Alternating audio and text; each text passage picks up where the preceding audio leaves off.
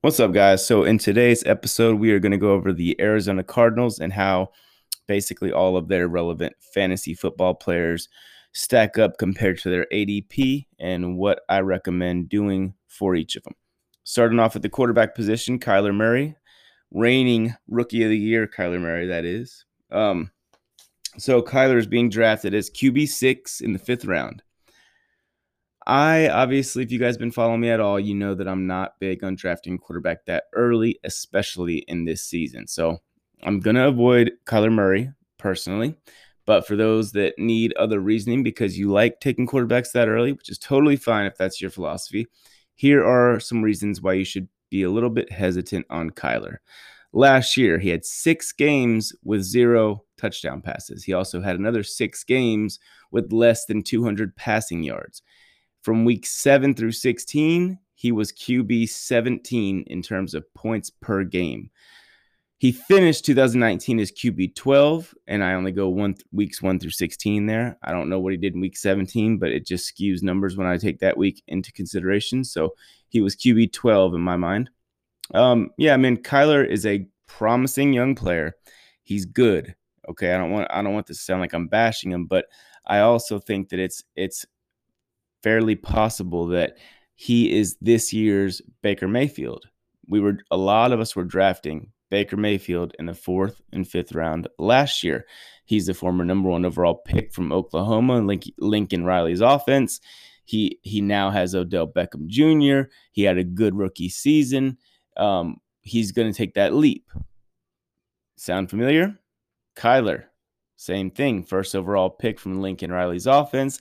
He's with Kingsbury over there in Arizona. He had a good rookie season. Now they added DeAndre Hopkins.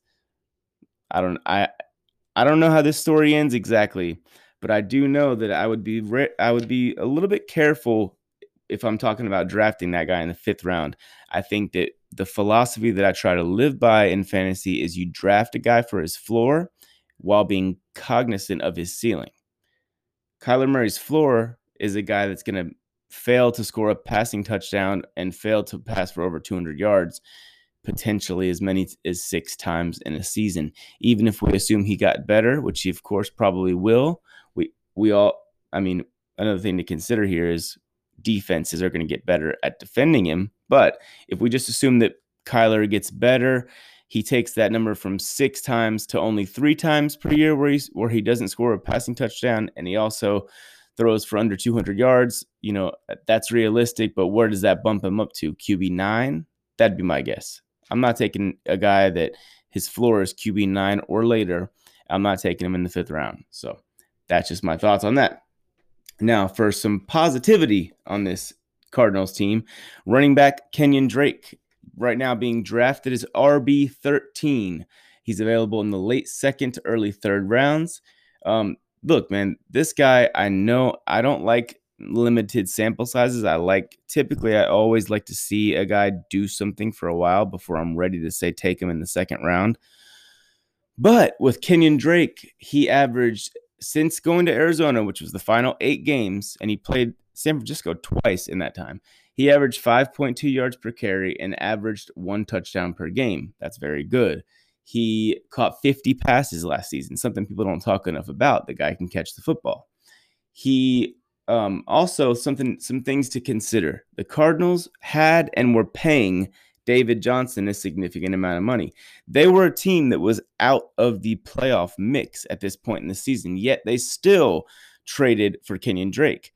They didn't give up a ton for him. I think it was a 4th round pick, but the point is they had Chase Edmonds, who just came off a game where he had like 27 carries for 120 something yards and 3 touchdowns. They had David Johnson, who was reportedly basically healthy, except maybe he needed another week or 2 at most to be like back to David Johnson, who he was in the beginning of the year.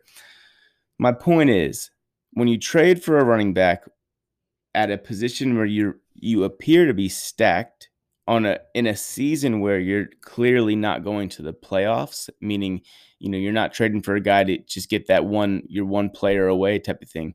So all those things considered, and now we've seen the workload since Drake has been a Cardinal, it's been very high, and he produced at a very elite level. And now they've made him the 6th highest paid running back of 2020 for his option. And yeah, man, I think that shows that the Cardinals are very I don't want to say very invested into Drake, but they are pretty invested. They're serious about it. They traded David Johnson and they ate some dead money for doing that. So I think that all that tells you they plan on getting him the football more and more. So Kingsbury over the final half of the season too, and this may, who knows, maybe this was because of Drake, but Kingsbury adjusted his game plan, and instead of passing it 40 plus times a game, he became more of a very balanced attack, very more run heavy scheme. And that's another reason why I like Drake and don't love Kyler Murray. I think the Cardinals are going to be more run heavy than people think. So for all those reasons, I'm totally fine drafting Kenyon Drake in the mid to late second round. If you get him in the third round, you should be arrested for stealing. DeAndre Hopkins, wide receiver 5, is what he's being drafted as, late 1, early 2nd round.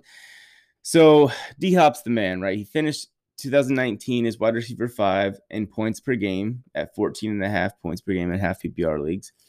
He's had 5 straight seasons with 150 plus targets, over 1,000 yards in 5 of his 7 career seasons.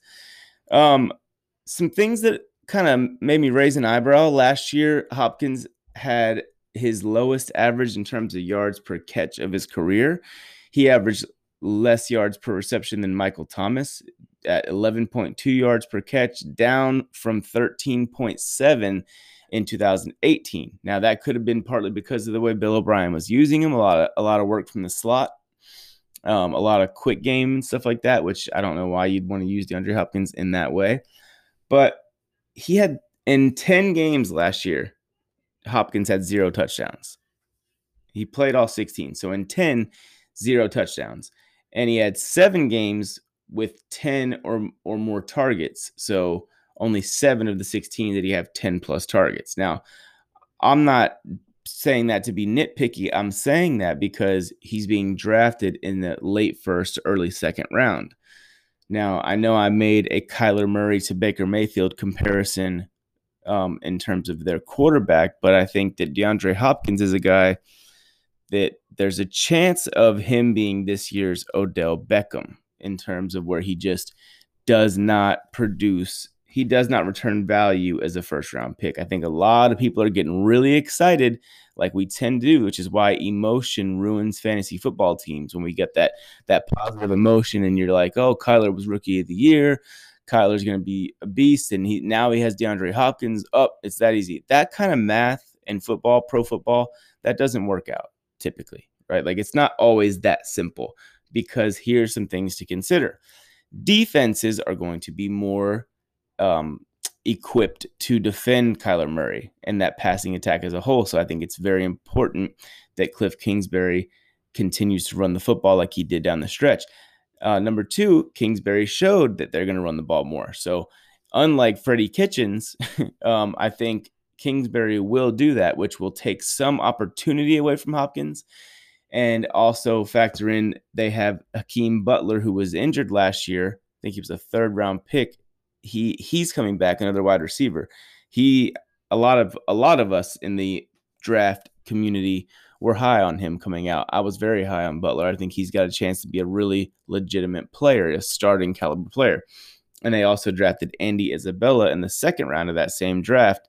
So my point is not that Butler and Isabella are going to take Hopkins' work. My point is there are a lot of mouths to feed, and there may be less opportunities to go around than where you're drafting him at and where most people think. So for me personally, I would take DeAndre Hopkins happily if he fell to round 3.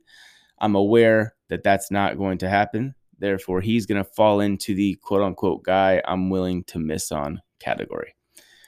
All right. So another guy, let me jump back to running backs for a second here. Chase Edmonds is a guy I told you earlier had 27 carries for 130-something yards and 3 touchdowns in a game against the Giants.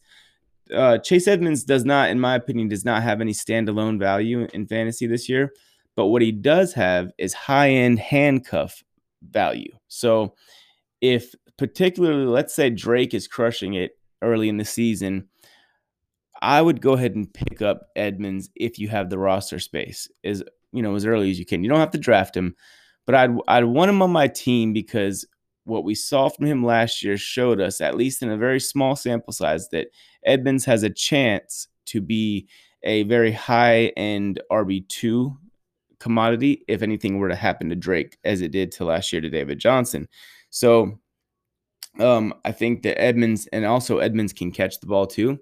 He has that ability. So, and there may even be a chance that he has some matchup flex appeal. I don't think so, because I think it'll be a lot of Kenyon Drake. I think Drake will play 60+% of the snaps.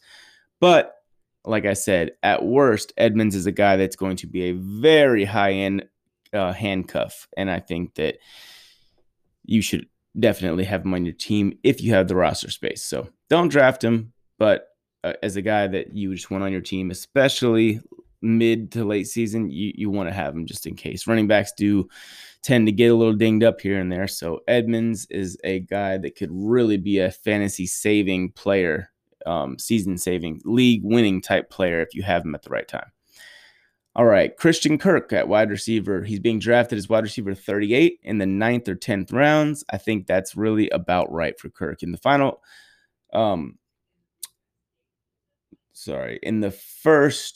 final 5 games, he did not finish strong. Final 5 games, he basically averaged 4 catches for 40 yards. Did not catch a touchdown pass in those final 5 games. In the first 8 games, though, he came out pretty hot when they were playing more 10 personnel, which may be more indicative of what will happen this year with DeAndre Hopkins, Larry Fitzgerald, Kirk, and the other 2 young receivers I told you about. So Kirk was averaging 9 targets per game over those first 8 games, basically averaging 6 for 60 and half a touchdown per game. So during that time where it was more of a spread out attack, Kirk was very, very involved in the passing game. So I think that I think Kirk will be a flex. I think he'll be a reliable flex player, not a guy that has a super high floor or ceiling. But I think that if you draft him with the understanding that his ceiling is okay, but his floor, he should be a guy that you can at least start as a matchup guy, a matchup-based flex player pretty much every week. So in the 9th or 10th round, I'm fine with that. As long as you're not passing up on Brandon Cooks or J.K. Dobbins for him. All right, so moving on, Larry Fitzgerald. Larry, legend, was wide receiver, or he's being drafted as wide receiver 64, basically meaning he's not being drafted. He's going in the last round of drafts or undrafted altogether. Last year, he started off hot, almost 9 targets per game over the first 6 games, and he was catching about 6 passes for 71 yards. Touchdown every other game. So he came out pretty hot. He was wide receiver 27 in that time, the first 6 weeks, and wide receiver 18 overall. So wide receiver 27 in points per game, wide receiver 18 overall in terms of just overall points. So in weeks 7 through 16, he was wide receiver 53.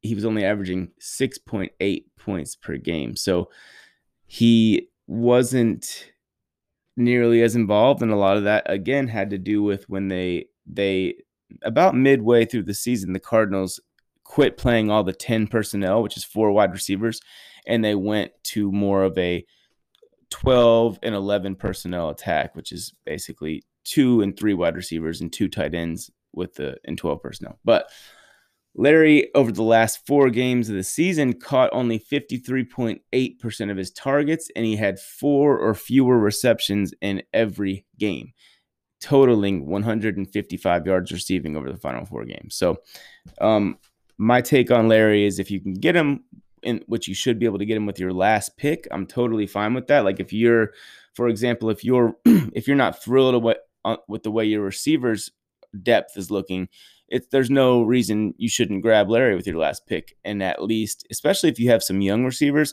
you can potentially start Larry Fitzgerald early in the season. And then if he's not still able to produce later, you can get rid of him. But by that time, hopefully your young guys will get going. So I think that Larry's pretty much a flex matchup based flex, and that's kind of floor and ceiling. I think that's pretty much who he'll be, or he'll be a guy that you really can't start. So I don't want to see a Larry Fitzgerald that we can't start because we've never seen that before. So yeah, I mean, I think that, like I said, he's worth taking with your last pick overall. So the Cardinals don't really have a tight end that I think is going to be fantasy relevant. So we're just not going to really get into tight ends. But Andy Isabella and Hakeem Butler are guys that young guys with potential that have a chance to be involved, especially Isabella, I would say. I like Butler a lot more coming out of college, but Isabella in the situation in 10 personnel, I could see him being just that other guy in the slot opposite whoever they put in the other slot. But I think that Isabella has a chance to be more involved this year just because he got that year of experience where he was actually playing last year, whereas Butler was injured the whole season basically and didn't get a chance to really play. And now we have this COVID-19 offseason. So I'm not sure how involved Butler will be, but just from a pure talent perspective and athleticism, size, I mean, he checks so many more boxes than a lot of guys really in the league. So keep an eye on him. You don't have to draft either one of these guys, but I think you should definitely keep an eye on them and just monitor their targets and the amount of routes they run early in the season to see, if you're looking weak at receiver, just keep an eye on those guys and potentially you could probably just add them because I don't think they're being drafted. Now going to the defensive side of the ball, first and foremost, let me say this. Do not draft the Cardinals defense. Okay. Last year, their passing defense was bad. They allowed 38 touchdowns to only 7 interceptions, allowed 8 yards per pass attempt, and 72 pass plays of 20 or more yards, which is tied for the worst in the NFL. So it was not good. Patrick Peterson did miss some games early with suspension, but when Patrick Peterson came back in later in the year, he was not very good. His numbers he got lit up a little bit when he was targeted. So maybe that was a new system combined with late start to the season type of thing. He did make some impact plays here and there, and the Cardinals as a team did have 40 sacks last year. I think there is definitely room for improvement this year. I think they will get at least 40 sacks again, and I think their pass defense will be better.